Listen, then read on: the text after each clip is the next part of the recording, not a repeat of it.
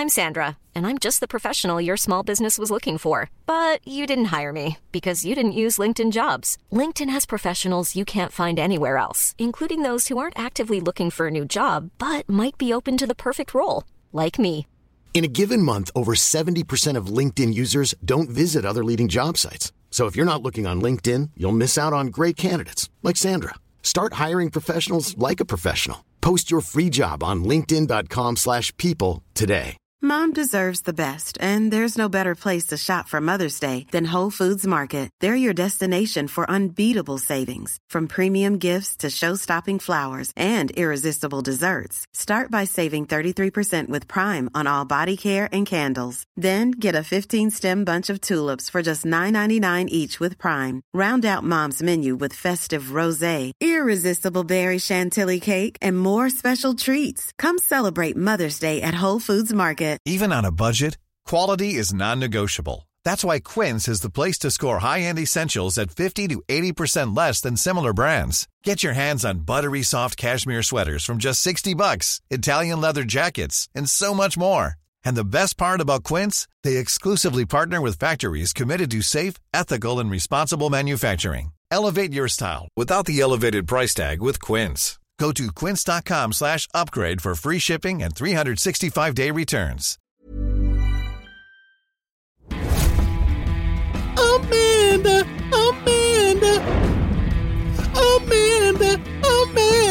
I can't stop. From brief PT student to acquired brain injury survivor. That's right. In this episode, I'm talking to Amanda Salgado, fellow stroke survivor and Modus Nova user. Boom, intro done. Hi, I'm Joe. And I'm Lauren. And we are the Neuro Nerds.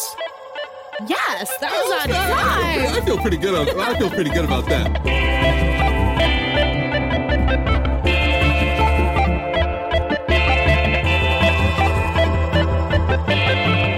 Neuro Nerds. Welcome to the Neuro Nerds. Here's a running theme. Say it every week. Mean it every week. Very special episode. Special guest today, Miss Amanda Salgado. What's going on, Amanda? How are you? Hey, good. How are you? I'm doing well. Thank you for being on the podcast. I really appreciate it. And you know what? We're going to dive straight in. How are you part of this community, Amanda? In 20, this would be about 2015. I was the first kind of blurb in realizing that that I'm more prone to blood clots. Mm-hmm. So I actually had my first blood clot back in 2015. Ooh. And I was on 3 months of blood thinners then, and it seemed to dissipate. So went off blood thinners, and I was good till 2016, but then I ended up with a pulmonary embolism and a DVT in my left leg. Okay. Well, that doesn't seem like a lot of fun. Yeah. So went back to blood thinners on Xarelto. And I was on Xarelto since 2016 after the pulmonary embolism. Mm-hmm. And I ended up having the stroke last year in 2020 on February 26th. And I was on Xarelto still at the time I had the ischemic stroke. So it was the stroke caused by blood clots when I was on blood thinners for a few years already. That's crazy. How did they explain that to you? Like, why were you still clotting if you were on blood thinners? That's a great question. One of the hematologists I had at the time, because I had a few hematologists over the years just for moving for school. And I moved to another city for a little while after school. And so I was kind of switching hematologists, but all of them would run the same couple of tests. And when tests would come back negative, they wouldn't really push further to try kind of figure out what was going on. Right. And so last year, whenever the stroke happened, the hematologist that I had at the time literally just told my mom, well, Xarelto failed her. And she's like, no kidding, I can tell that without having to have the hematologist degree. That is a shocking thing to say. What was the name of the medication? Xarelto? Xarelto for 4 years? Yeah, roughly. And steadily. This is just something that you take every day. Yeah, it was something I took every day.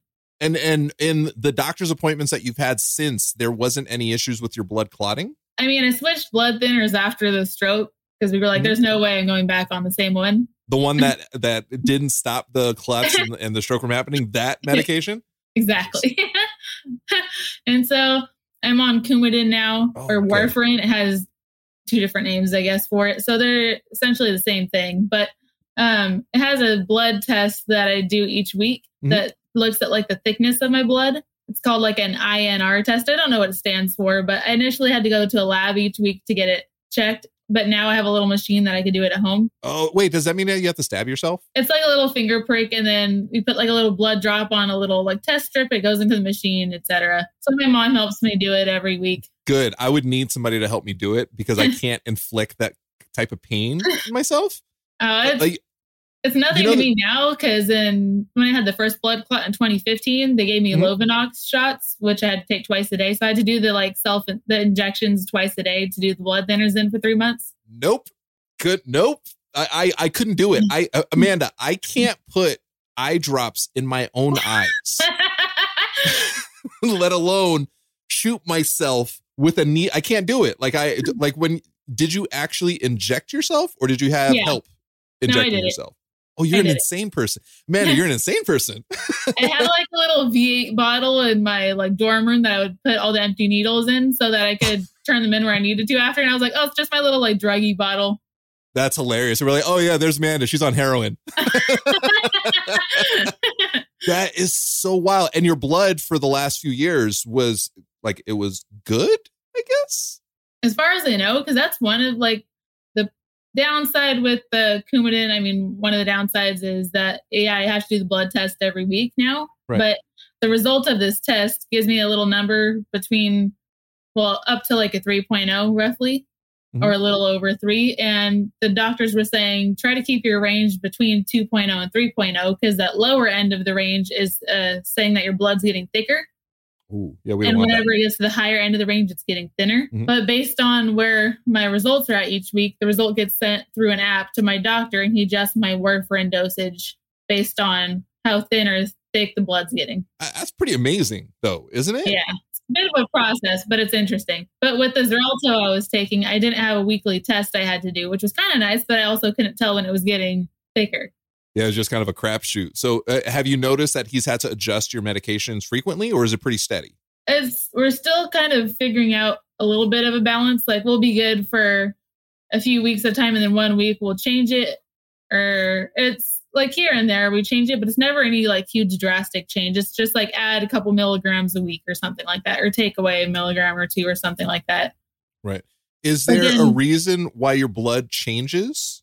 Part of it is I don't know why with the other blood thinners, this doesn't apparently sound, according to the hematologist, like it's a issue, but with the Coumadin and the warfarin, you have to be careful with the vitamin K intake you have in your food. Okay. So it's not that I can't have foods with vitamin K, which is a lot of the like leafy green things, or things like avocado, lettuce, broccoli, kale, spinach, that's more of the main things that has vitamin K. Right. But it's not that I can't have those things. It's that I either have to cut it out of my diet or have it consistently each day, the amount that I have of vitamin K. Wow. Because the vitamin K on this blood thinner will thicken up my blood. So you have to measure out your food and plan ahead. You can't just freestyle the amount of greens that you eat. Pretty much, unless you're really good at eyeballing it, I guess. But I don't know if that's a game I want to play. Right. I'll have exactly 8 leaves of spinach. No, that's weird. That's very bizarre. But if you think about it, how amazing is it that you can take this medication and then you have a doctor that you don't even have to talk to. You just message, and then he'll just like, oh, we're just going to adjust this, and then figure out like, it's so crazy to me. Like, it doesn't make any sense, but it makes all the sense in the world. Like, we kind of live in the future. Isn't that beautiful? And you don't have to give yourself shots anymore for the most part. I guess just your finger, which isn't bad. Yeah. When you were giving yourself shots, was it like in the arm, in the stomach? Like, I don't know. Where do you give yourself shots? Oh, no. I know. God, Amanda. Oh, God. I don't feel well. That's why I didn't choose the Lovenox initially. The hematologist who put me on the Xarelto. Well, he gave me the options of the different blood thinners. He's like, here's some of the pros, here's some of the cons, make your choice. And then he's like, you probably won't want to do Lovenox though. He's like, at the time, 20 2016. I was going into my junior year of college. And so he's like, you're a young college student in California. You probably don't want, he's like, you're probably going to the beach a lot. You don't want to have little bruises all over your stomach probably all the time. Oh, yeah. That's right. Yeah, because you're literally stabbing yourself in the stomach. Oh, my God. That's wild. So when you had your stroke, where were you? Like, were you at home? Were you out and about? Yeah, luckily I was at home because, I mean, I was going to school, but I was commuting to school. Mm-hmm. So luckily I only lived about maybe 25 minutes from the school. So that's perfect. Because my mom asked me like what I remember from that morning and kind of early on in the hospital visit. Mm-hmm. And so I had a big test the day of this stroke that I was supposed to do, this really stressful, crazy test for my program I was in. And my mom knew I had the test in the morning. So when she saw I was in my room in the morning a little bit longer than I normally would have been there, she's like, oh, she's probably cramming last minute for the test. I'll give her a few more minutes. So she waited a couple more minutes and then she's like, she's still here. I should go check on her. And then whenever she came into my room to check on me, I was already on the floor by my bed. And I guess I'd thrown up and I didn't even know I did it. Right. It was just like on the floor next to me. And I remember her saying like, why are you on the floor? And in my head, I had no idea I was on the floor. I thought I was on my bed still. Oh, wow. Wow. And I remember her asking if I could get up or not. And she said, if you can't get up, I'll call the ambulance. Mm-hmm. And so when I couldn't get up, I remember her calling the ambulance and I remember her calling them, but it's weird because I don't remember them showing up. I don't remember them coming into my room, putting me in the ambulance, getting to the hospital. So it's all really like kind of wild to me that I just go blank from there kind of. So I was filled in on a lot of kind of what happened. Same. It's bizarre because I've been told over and over and over again the things that have happened. Mm-hmm. And in my head, I'm like, okay, am I remembering this? Or is it just that I've been told this so many times that it's just in my head? It's like, oh yeah, that's what happened. Mm-hmm. How, like, what's the gap? Like, where do you start remembering things steadily again? Mm-hmm. Was it a few days? Was it a few hours, a few weeks? A little over a week.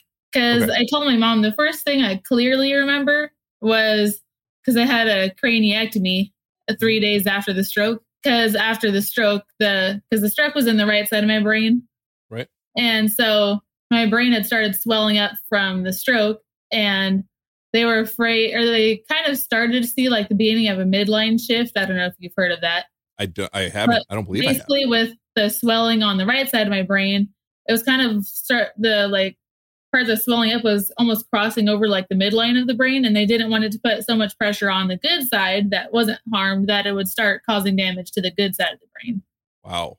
So they were saying, well, if we do this craniectomy where they remove that skull piece on the right side, then it would give the brain more room for the swelling and it wouldn't have as much pressure on the brain. Wow. And they did that. I'm sure you don't remember much about that. No. So I had that 3 days after. And I mean, the surgeons or someone cut off like a little part of my hair for the surgery, just enough to get done what they needed to do. But I was told they left me with a really wonky, not great haircut. And so one of the workers at the hospital asked if we wanted her to buzz off the rest of my hair. Mm-hmm. And at first I was like, heck no. But then I thought, well, at least they'll grow in evenly, hopefully, when it comes back. So you know what? Screw it. Just do it. Hey, I saw some of the pictures. It didn't look bad. You look good. Thanks. So I told my mom the first thing I clearly remember was the worker buzzing it off. Oh, wow. And she goes, that was after your coma. And I was like, sorry, come again? Because I had the craniectomy, but then I was in roughly like a week-long medically induced coma. Okay. Yeah. While you healed, right? Yeah. That because they said that because at the time I was still processing things pretty slow, mm-hmm. which is probably a good thing. But I mean, at the time. Right. But they said if she starts kind of realizing everything that happened and the what it caused, then we don't want her to start stressing out a lot because the stress could keep the brain swelling from going down at a quicker pace. Wow. So they said if we do the craniectomy and put her in the medically induced coma, she'll probably be calm enough that the swelling will go down faster mm-hmm. and be more safe for the brain. Right. And that seemed to work out. Mm-hmm. Wow. That's bizarre that you just wake up. Oh, yeah. Coma. Wait, what? Yeah. That's really bizarre. It's bizarre because I know what it's like to be in the hospital and have like a bunch of weird stuff happening. And then people tell you things. You're like, wait, what? Yeah. What? It's really I wasn't in a coma. I can only imagine how like wild that must have been to you. But after you came to, you know, what were the deficits that ended up happening after your stroke? Oh, sorry. One more thing. So kind of like what you were saying with being told things that happened and you didn't really remember it. And you're like, oh, that's kind of wild. So with the coma, I had a ventilator during that time too. So, I mean, I was told it was doing most of like the breathing work for me initially, and then they kind of like weaned me off of it. Right. And then they slowly had me weaned off the like medication they gave me to induce me into the coma. And so when I came out of it, I was still kind of very out of it, so to speak. And so I remember my family talking about me coming off the vent. And in my head, I was like, what the heck is this vent they're talking about? I didn't even ask what it was at the time, but I remember them saying that and thinking, what the heck is this vent? I have no idea what they're talking about. Did somebody explain it to you eventually? I like later on, I forget if it was at the hospital, but just later on at some point, they told me I was on the ventilator and I was like, oh, ventilator vent. Got it. Right. I get it. So you weren't capable of breathing for yourself at the time? I guess at some point it was doing most of it for me, because I asked my mom if it was doing just part of like the breathing for me or all of it. And she said she thinks it was doing the most or the majority of it at one point, and they kind of like weaned me off of it. So it wasn't just to like cut off cold turkey for my lungs, I guess. It kind of eased back into it. Wow. That's really frightening. Yeah. You know, that's just really intense. And that's one hell of a thing to wake up to. You know, by the way, I wasn't able to breathe by myself. Machine did it for me. Yeah. Let me just move on with my day. That's strange. And I asked my mom, like, when the paramedics came, did they deem it pretty quickly that they thought I had the stroke? And she goes, actually, no. She said that they thought I had fallen out of bed and hit my head on like my nightstand. Oh, okay. And she's like, she's 23. She didn't roll out of bed. And so I'm wondering, because I don't exactly know if what I'm almost thinking might have happened is I probably got up to go to the bathroom, or I would probably woke up and realized I had to go to the bathroom and then tried to get out of bed to go to the bathroom. And then when I put my feet on the ground, that's when like the hemiplegia kicked in and I just kind of dropped to the ground. And that's where why she found me on the ground. Right. So that's my best guess, but obviously I don't know for sure. That's the play-by-play. Thank you to our amazing community on Patreon for supporting this podcast. You can support us too and get different perks and gifts depending on which Neuro Jedi tier you sign up for. For example, if you're on our Neuro Padawan $5 tier, then you're probably listening to this episode a day early before its public release. Your support helps us grow and continue to create this podcast. Plus, a portion of the proceeds go to a different cause or individual in the brain injury survivor community each month. Sign up at patreon.com/theneuronerds. A lot. Does it bug you that you don't know 100%? Like, does it kind of mess with your head a little bit? A little bit at times it has, but at the same time, I'm thinking, well, maybe there's a reason why I wasn't supposed to remember what happened. Maybe it would have been more traumatizing. Right. No, I agree with that. You know, I think there are certain things that we need to make peace with. I'm still working on it because there's like a huge chunk of my recovery that I have zero memory of. Like none. I'll look at pictures and I'm like, I don't remember any of these people. I actually went back to the hospital that the emergency room that I went to, and the nurses knew me. They're like, "Oh my God, like you're walking. This is amazing." And I'm like, that's so cool. I was like, I don't know who you are. Like it really, it was shocking to me because they clearly knew who I was. And I had not even a little bit in the back of my mind. I had nothing. It was 100% nothing, which makes me feel immediately like I'm insane. Right? Like when you don't remember something and everybody else does, it's like, okay, well, what's wrong with me? Well, what's wrong with me is I have a brain injury. So that's what it is. But it was just really, really bizarre to not remember somebody who clearly not just recognizes me, knows me, and who has spent a good amount of time with me. And what's even weirder is looking at pictures where this nurse is helping me walk, which is like, I'm like, oh man, can I tell you why it gets really weird for me? As a grown-ass man dude, I'm like, I think she might have had to help me get into the shower, which is very strange for me, or help me in the restroom. It's very uncomfortable for me. So this is when I become at peace with those thoughts or the memory not being there. Well, I mean, it's okay. I don't need to, this stuff I don't need to remember. I don't need to remember this tiny little Filipino nurse helping me into the shower. Not something I think I want to remember. Yeah, when my mom said that, she told them that I was likely didn't roll out of bed. She's like, does no one think that she's having a stroke except me? Wow. And so I'm guessing that they probably just thought I was too young for that to be what was going on. Sadly, that happens a lot. You know, the fact that you're young. Okay, so younger brain injury survivors, stroke survivors specifically. The first thing that they'll ask normally is, what kind of drugs are you on? Yeah. And it's with me, they kept asking, is he on cocaine? What drugs is he doing? And, mostly because I'm an idiot and I was joking about drugs, apparently. I don't remember this. Oh, I thought you were just telling that you were just high.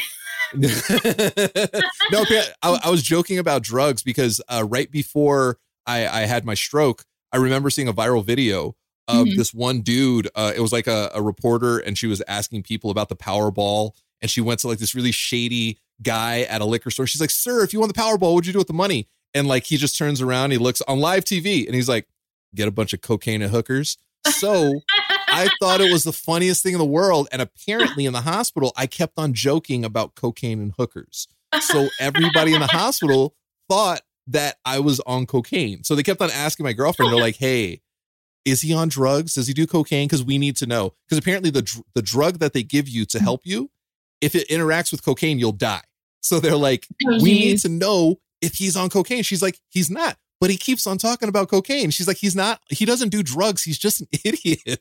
She had to explain that to the doctors. So I'm really surprised because it happens. Look, younger stroke survivors, it's not so uncommon. But a lot of times in emergency rooms, doctors and nurses are just like, well, clearly this person can't be having a stroke because they're young. It's ridiculous at this point. You know what I mean? Like we have, sadly, children that have strokes. It's not that far out of the possibility of it happening. So it just always bums me out that it's like, well, I know all of the signs say stroke, but you're young. So clearly that can't be it. It's really frustrating. It's amazing that your mom was like, this seems like a stroke. Did she talk to the doctors about that? I don't know. I'm not sure. At what point were they like, she had a stroke? I don't know if it was before they did the CTs or after. But it's weird too, because I have a very, very vague memory of some of the workers asking the kind of basic, like, do you know where you are? What is today's date? Or where are you? What happened? Kind of stuff. Right. Just kind of seeing like where I was cognitively. And I don't remember answering, but I asked my mom, I said, did I answer them? She goes, yeah, you answered. And I kind of want to be like, were they the correct answers? Right. You know, it's weird sometimes because when I had my stroke, apparently I was pretty cool for like a long time, for almost like a full day after my right basal ganglia ruptured. Apparently I was just like really cool. It is like, I went to a bar. I watched my girlfriend perform. I had a beer.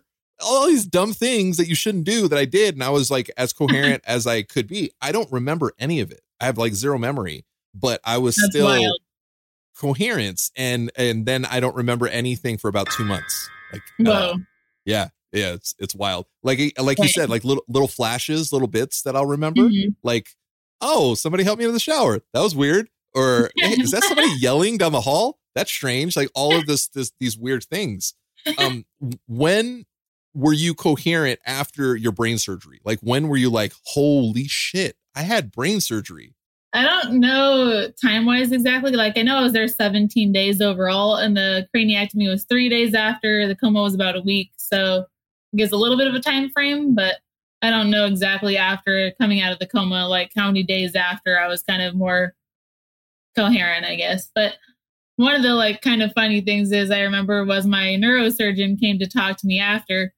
And I was like, my jaw hurts. Is that normal? And he goes, well, when I did your surgery, I had to make a little cut in one of the facial muscles. So it's not surprising, but it'll go away pretty quick. And I was like, okay, cool. I was like, was it this muscle? And I just named off some random muscle on the face that I remembered. And I think my dad said that he told him I was right, but he had to pull out his phone and like check. That's amazing. Verify. And my dad sits there shaking his head. And he's like, you don't remember what you had for breakfast 2 hours ago, but you're challenging your neurosurgeon on a muscle in your face. That's pretty good. That is pretty amazing. The fact that he had to cut your face muscle, though, that's insane. That's wild. I know. But yeah, you were asking, I just remembered a couple of minutes ago, you were asking kind of what the deficits were from it, I think. So since it was on the right side of the brain, I had the left-sided hemiplegia, so the left-sided paralysis for the arm and leg. Mm-hmm. And then I have what I think it's called hemianopsia. So I lost a good amount of peripheral vision to my left side in both eyes. Oh, okay. And I have left neglect, which you've probably read about it in Maddie's book, because I know you read Maddie's book, I think. Right. Oh yeah, but I'm in Maddie's book. Of course, I read it. So the left neglect was a very interesting thing to kind of get used to, because I had a very similar experience to Maddie in the hospital in terms of how we kind of figured out that I had it. Because I would eat the food on the left side or the right side of my plate and not the left side of the plate. Okay, you say I thank goodness. I've been called, I say this a lot, and I just want to always like kind of hammer it in. I've been called a walking, talking miracle, because there's no reason why I should be as functional as I am with the type of stroke that I had. So Maddie and I had the same stroke. We had the same type of stroke. But yours wasn't an AVM, right? It was like a blood pressure thing? Yeah, mine was a basal ganglia rupture. It was the blood pressure made my brain explode, because I'm a recovering Catholic, never processed anything. Blood pressure was through the roof, blah, blah, blah, blah. So I had, for a small amount of time, I had left side neglect when I was in the hospital. Mm-hmm. But you don't remember? I don't remember much. I do remember drawing. So they would ask me questions, and I would say, hey, draw a clock. Yeah, I did. And I would draw a clock. I would draw one half of a clock. Mm-hmm. They would say, draw a person. And I would literally draw a half of a person. And they would ask. Just the one arm, one leg. Literally just a literal half of a human, sick person. I don't know how to draw. And a clock. I would literally draw the left side or the right side of the clock. Uh-huh. That's all I would do. So then they would ask me, what about the other side? And I distinctly remember just being so confused. You're like, what other side? What are you talking about? Because I'm looking at it. I'm looking at what I just drew, which is not Picasso. It's messy, yes. But I'm clearly seeing a clock, and I'm clearly seeing a person that I drew, and I didn't understand, and it didn't connect, and it didn't process that there was a piece that was missing. But turns out I was literally just drawing half of things. That the mind is insane. It's wild how the mind just didn't acknowledge that one side of my body was there. So the one side of my body came back thanks to a buddy of mine. I know it sounds weird. I had the hospital I was at was kind of lax at night. So I had like visitors at like 2:00 in the morning. All of my friends are in music industry, and my buddy had just come to visit me from the studio, and he might've been a little high. He might've, just saying. So he came in just to visit, to say, hey, and I was there with my girlfriend, and we're just like having a conversation back and forth. Apparently, I don't remember, but we were just very chill. It was just a normal, just two idiots having a conversation. And he said something. He was making fun of like, the I guess the barrier over the sheet that comes down over the bed to kind of like it. He looked up and he was like, yeah, it's kind of like a choo-choo train. And I looked up and I was like, oh yeah. And I lifted my left leg and I got real comfortable. And apparently like Felice was just like, oh my God, like freaking out, like keep on talking. And I got so relaxed and so comfortable that I acknowledged for the first time in however long that I had a left side. So yeah. I'm thankful that it didn't continue past the few days or whatever it was, the week or so that I was in the hospital. But it's wild how that happens, and I'm very thankful that I'm here and as functional. You were affected very badly. From there until now, how would you say you've recovered? I mean, the arm and hand are definitely a slower process than the leg, but I mean, I was told the leg would probably come back much quicker, just because you do so much on your feet, and like every time you go get anything, you're on your legs or you're standing up and putting weight onto your legs. So your brain's kind of getting signals that you want to use the leg because you're always getting up on it, kind of thing. Right. So, and I was told that or that lots of people typically get movement back from the joints closest to the trunk first. So either like the hip when it comes to the leg or the shoulder when it comes to the arm. And then it would kind of work its way down the arm toward like the elbow to the knee, down to the ankle, wrist, and then the fingers would come in later. Oh, interesting. Okay. And so I was like, oh, well, that's kind of good to know. So I shouldn't be too surprised that the fingers aren't going to come back in two days kind of thing. Right. I mean, kind of nice, but kind of frustrating at the same time. Yeah. Knowing something and actually living through it, two completely different things, you know, like knowing this is what it might be. And also, okay, I can accept that. But then it actually happening, it's like, I don't want to accept this. So I'm assuming you've learned more patience than you've ever had in your life. Oh, yes, definitely. I still need to work on it, but it's definitely much better than it was last February when everything began, for sure. Right. My first physical therapist, he saved my recovery because I was very impatient. I had no patience, none. I remember you talking about this the first time I video chatted with you. Oh, awesome. That's it. Hey, if nothing, I'm consistent. It was, I could barely stand. Like if I was just standing still, I was swaying. And if I closed my eyes, I would fall down. Like I couldn't even function. And I just wanted to do more, always wanted to do more. And he gave me the wisest words ever. And every, survivor out there should really hold on to this phrase. You have to be patient or you will forever be a patient. I was like, oh shit, I don't want to be a patient. I don't want to go to the doctor. I hate the hospital. So it was from that moment on that I actually listened to my physical therapist. I listened to my occupational therapist and I slowed down. I was like, hey, I want to run, but I'm good right now just learning how to stand still without swaying. So that helped me a lot, You were walking. Okay. You said you didn't have a lot of physical deficits, right? So how was your leg? Because what was trying to walk at first for you? It was okay. It was like a baby deer. I really, my legs were like jelly. It was weird because it was almost the same feeling I had when I had my stroke. The second I had my stroke, I knew when it happened. And it was like maybe within a minute or so afterwards where every muscle fiber in my body turned to jelly. And I said out loud, I was like, wow, I feel like I'm learning how to walk again. Because that's what it felt like. I felt like baby deer legs. A real boy. When I was recovering, it felt the same. I didn't feel the same. I was in a new body. I was in a new brain. Yeah. But I really didn't understand. It's the strangest thing to try to explain to someone. It was my body, but it didn't feel anything like my body. Every step I took, it wasn't like, okay, well, you lift your right leg and you lift your left leg. It didn't work that way. It was really a process to move. You're literally learning how to walk and function again. But with me, it came back a lot quicker. It was a lot of weakness mostly. And it came back within a few weeks. I was walking fine. And then, I was wild. It seriously is. When I say I'm walking, talking miracle, man, I mean it.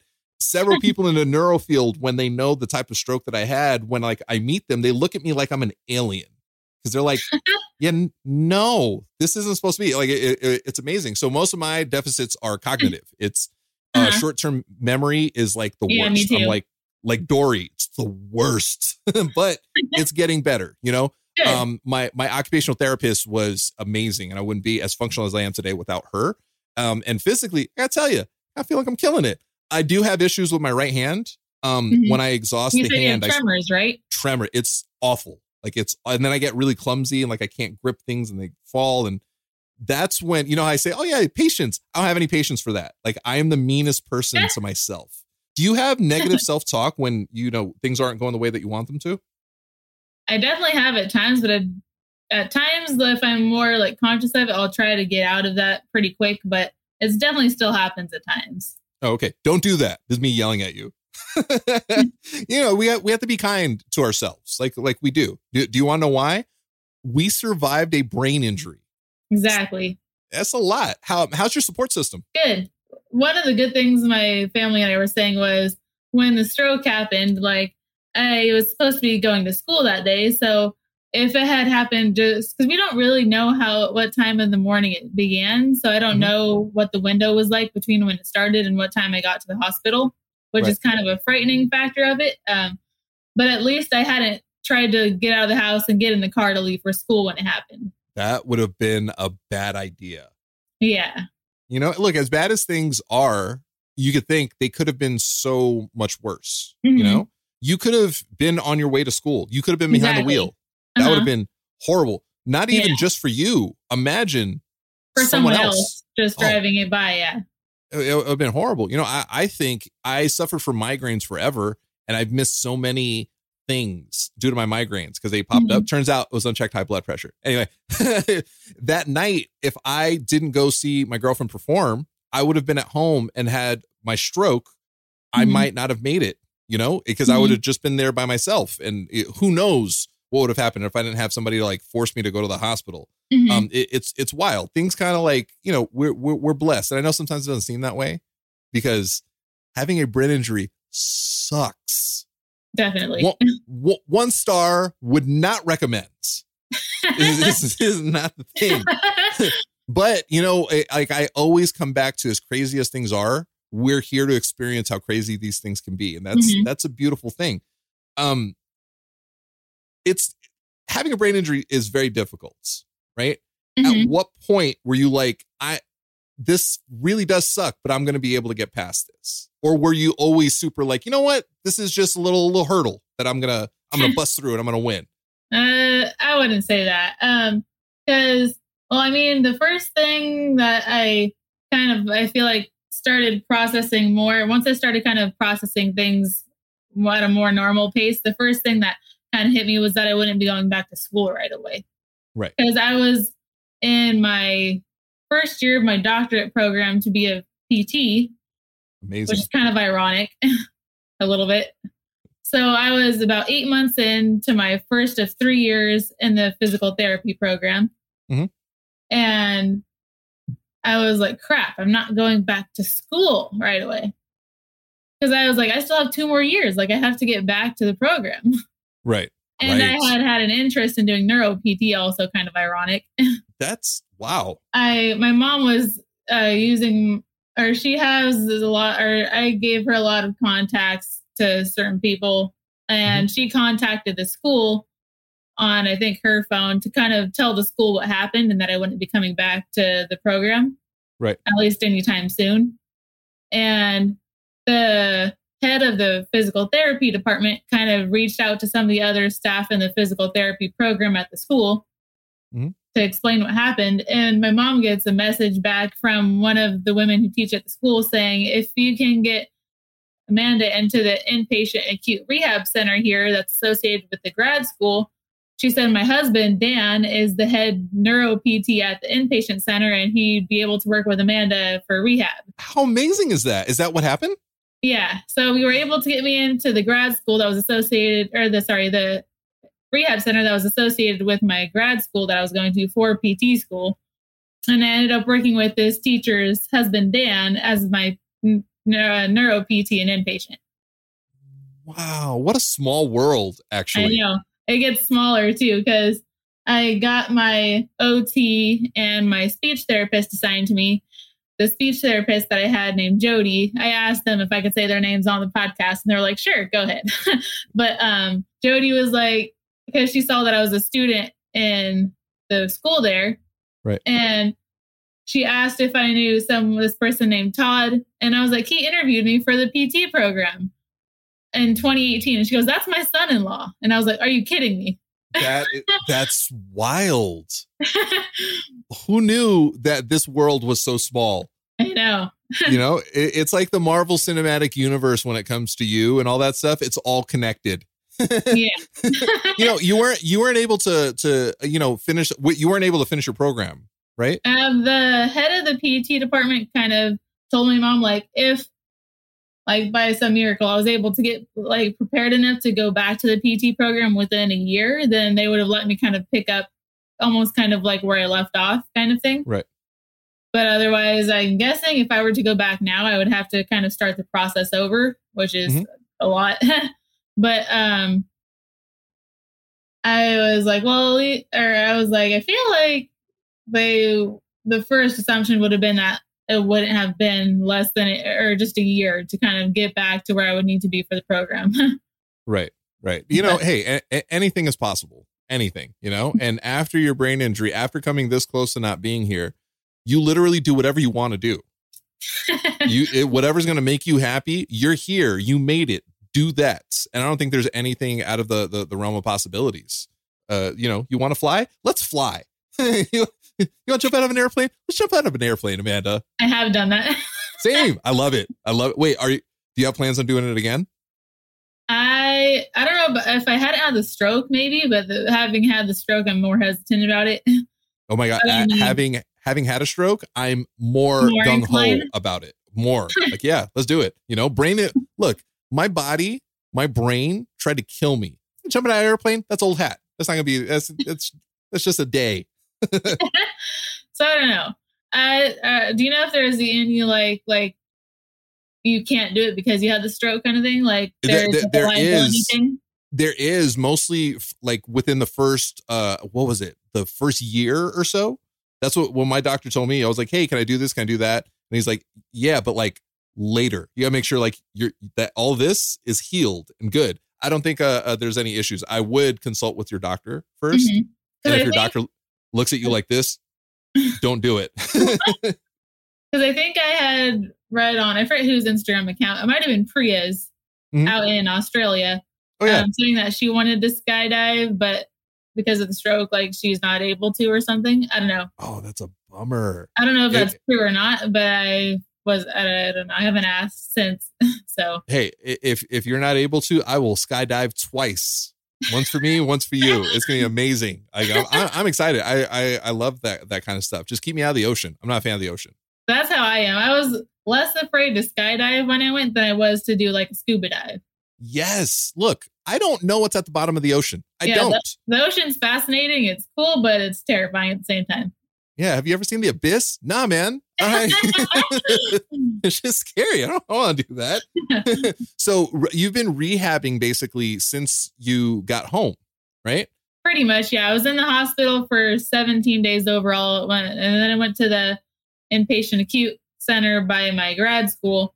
And I was there for exactly 7 weeks. And I don't know if you had this trouble, but whenever you first started doing things again after the stroke, could you stay upright when you were seated, or would you tip over? I would tip over, especially if I like even closed, like blinked long. My balance was so bad that like I would literally like almost fall out of my chair. I almost had to like hold on. Yeah, I had the lack of sitting balance too. And that's such a weird concept to me because I've heard like my teachers talk about having sitting balance trouble in patients. And I was like, what does that feel like? Like, that's so strange. And then after the stroke, every time I would try to sit up, I was like, I feel like I'm falling. I feel like I'm falling. And I was immediately start tipping over. It went from what did that feel like to, oh, that's how it feels. Yeah. I'll tell you what it feels like. It does not feel good. That's what it feels like. It feels very uncomfortable. It feels literally like you're an adult who can't sit down. Like, I know it sounds ridiculous, but that's exactly what it is. You know, I had a point in recovery, like physically, where I was like, I am back. I'm 100%. This is amazing. I was on the Bunzu ball. I was standing like on one leg and I was like, man, I'm killing it. And then my PT was like, wow, you're really doing well. Do me a favor, stand. I was standing there. He's like, all right, close your eyes. I closed my eyes and I fell down. Oh, geez. Like it was weird because like eyes open, I was fine. As soon as I closed my eyes, my equilibrium was completely off. It was like a weird brain thing. That took me a few weeks to kind of get back because I was like, I don't want to like yawn and then fall. You know what I mean? Like I was just really nervous. And also I don't want to mob around with a helmet because they'll probably need a helmet to protect my brain. Are you finding it hard to recover at home after stroke? Find out if Modus Nova can help you by taking their free online assessment at modusnova.com/theneuronerds. If you haven't heard of Modus Nova, they make devices to help folks with a brain injury like stroke regain the use of their affected limbs. For example, the Modus Hand is an AI-powered robotic exoskeleton that helps users do exercises and play games, similar to the way an occupational or a physical therapist might manipulate the limb. It helps survivors get in the thousands of repetitions they need to form new neural pathways. It can assist with hand movements or resist them to provide a personalized exercise experience. If this sounds like something you want to try, visit modusnova.com/theneuronerds to learn more. Use special code THENeuroNerds when you sign up and get a month free with the 30-day challenge. Just visit modusnova.com/theneuronerds to get started. You know, check had the helmet for 4 months because of the craniectomy.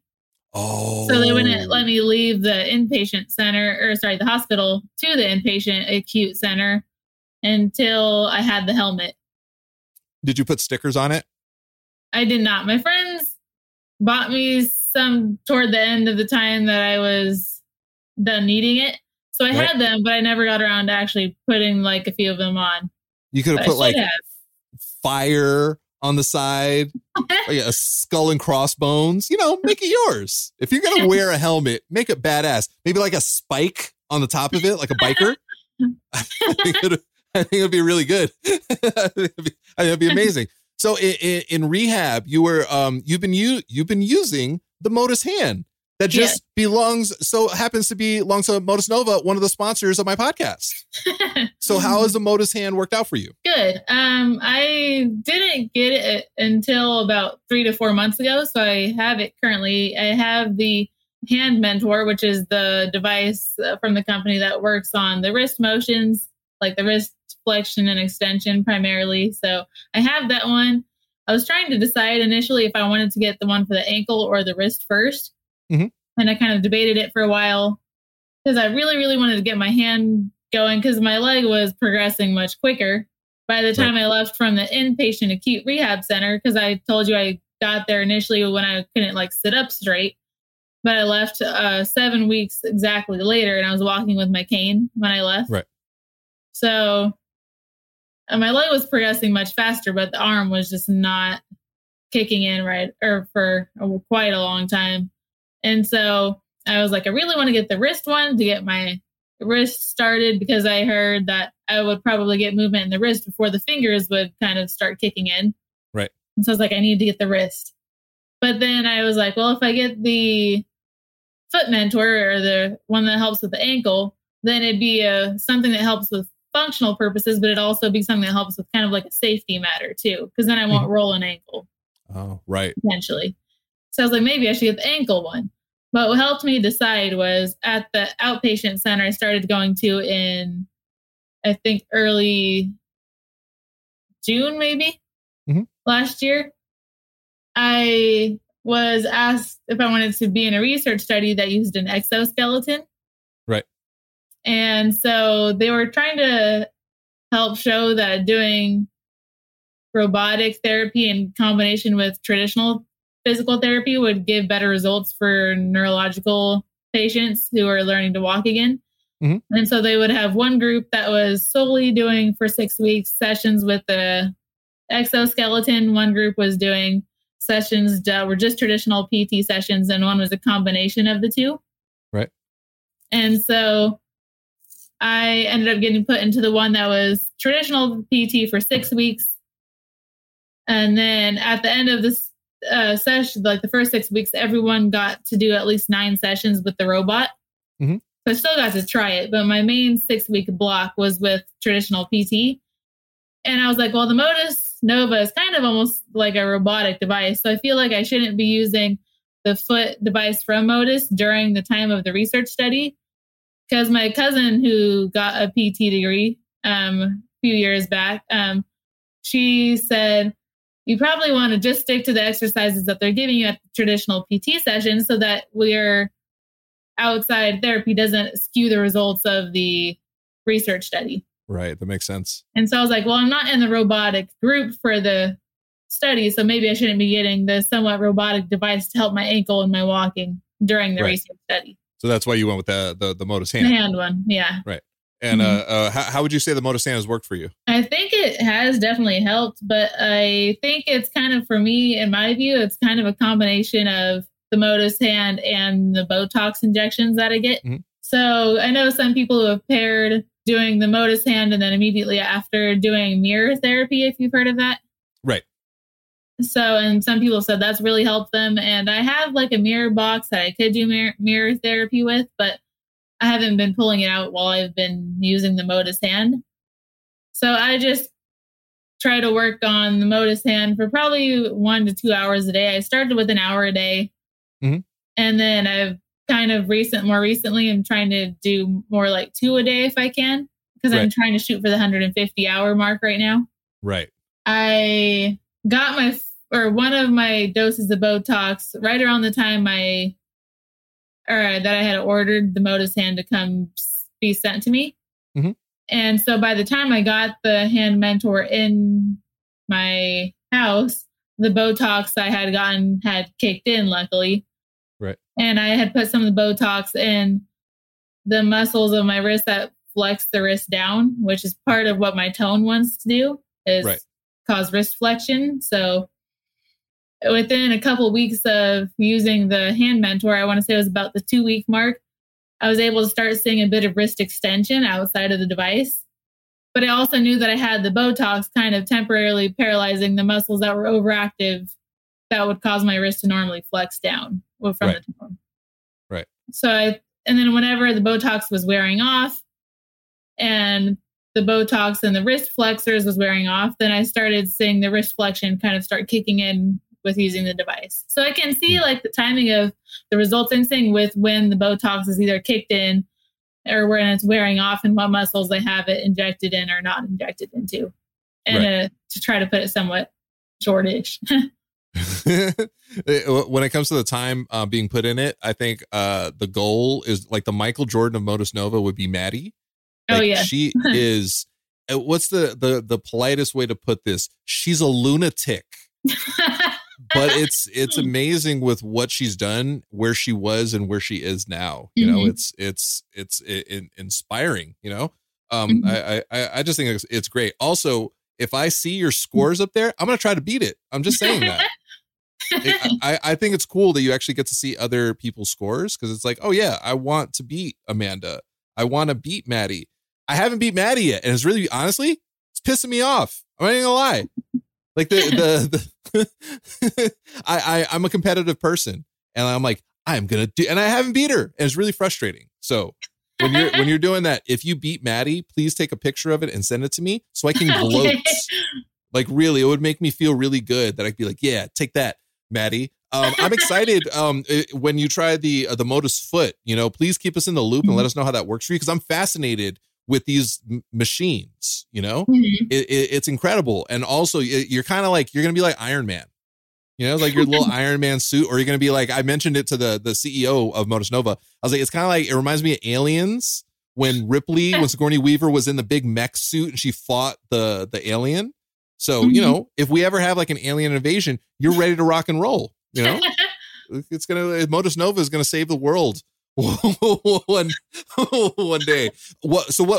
Do you have goals for like the rest of the year? Do you have like, hey, at this point, I want to do this?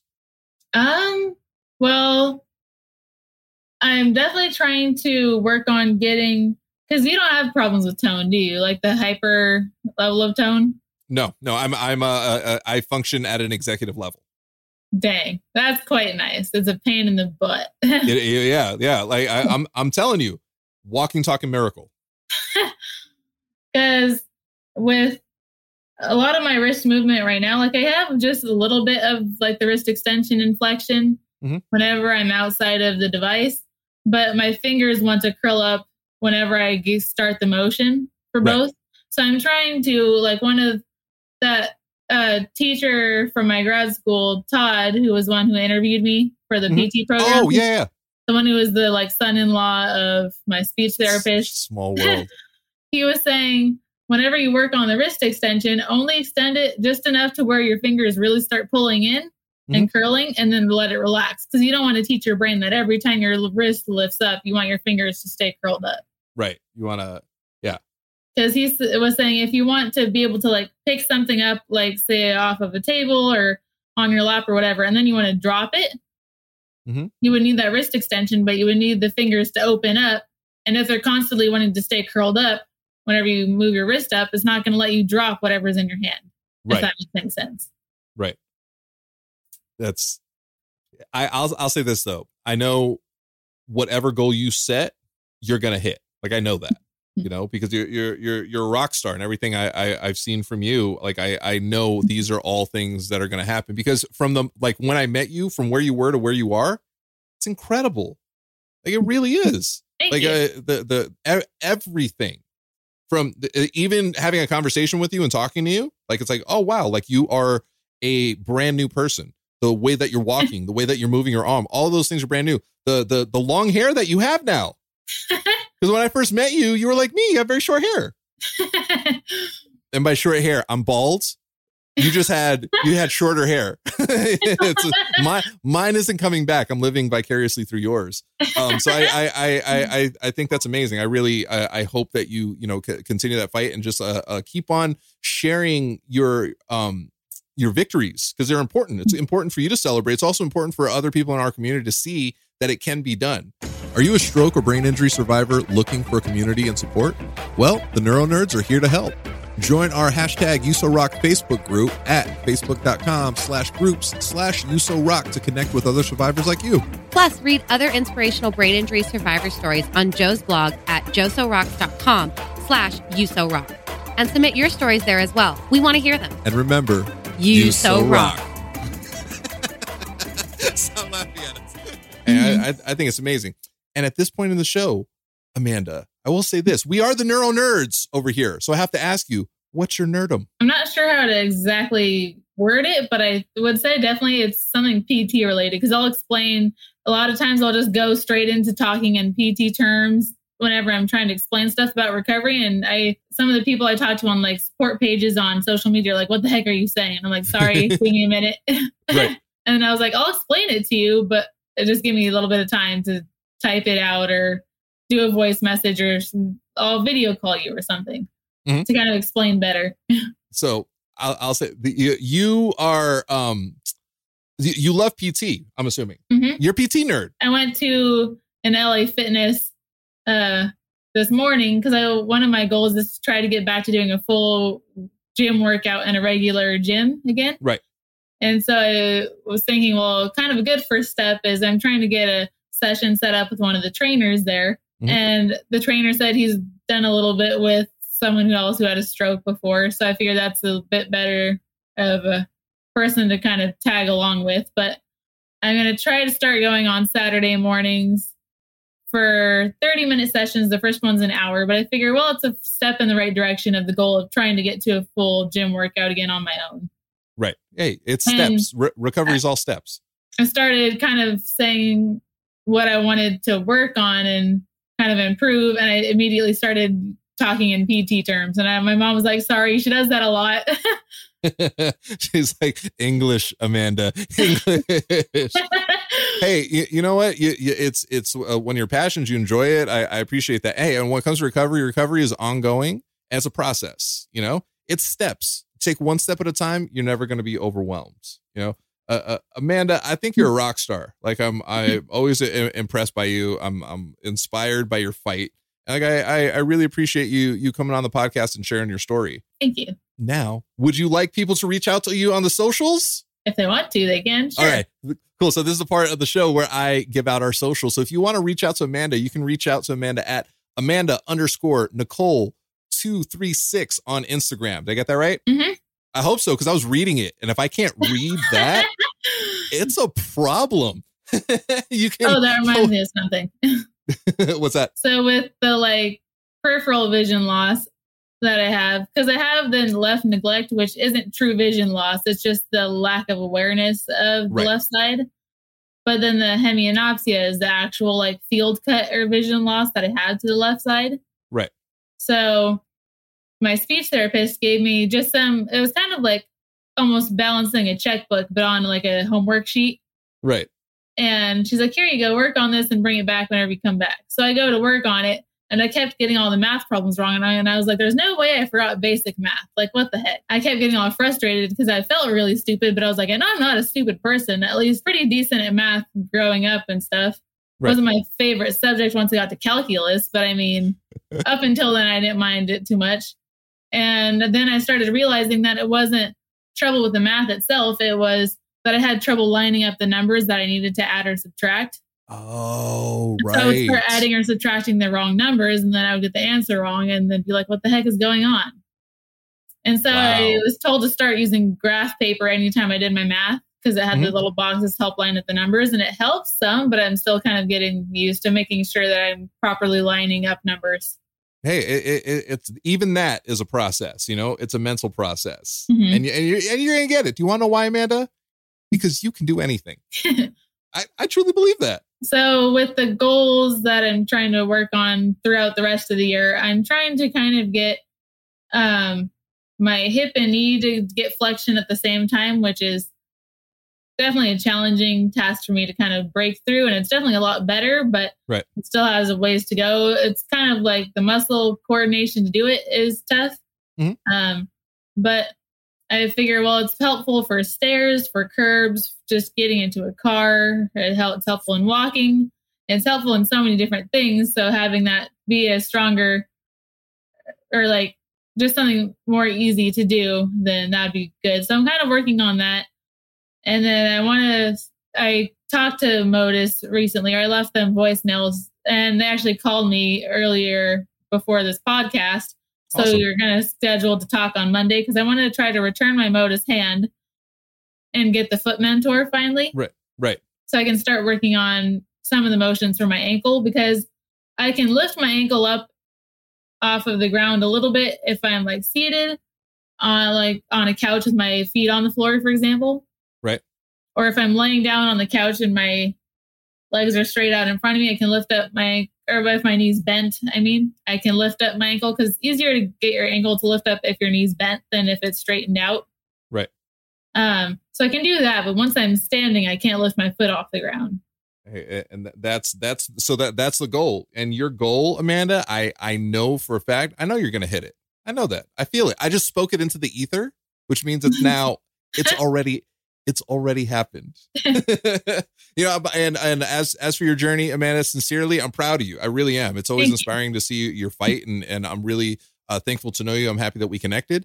You can always reach out to Amanda, say, hey, if you have any questions about PT stuff, because she's a PT nerd, she can help you out with some answers there. And, definitely check out her story, check out her posts, because again, very inspiring, amazing person. You heard her. She's super dope. And as for us, the Neuro Nerds, you can reach out to my tiny ass kicking co-host Lauren at Lauren L. Manzano on Instagram. You can reach out to me at Joso Rocks on all the socials. You can reach out to us, the Neuro Nerds, at the Neuro Nerds, everywhere.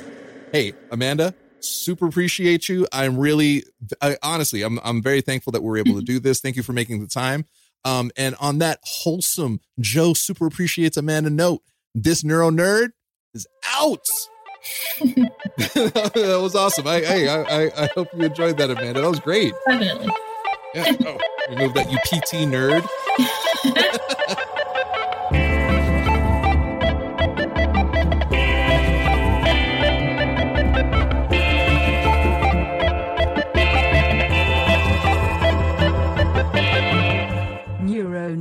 If you enjoy listening to this podcast, please consider leaving us a 5-star review on the Apple Podcast app. Your reviews help us grow and reach more listeners like you. Find us by searching for the Neuro Nerds on the Apple Podcast app today.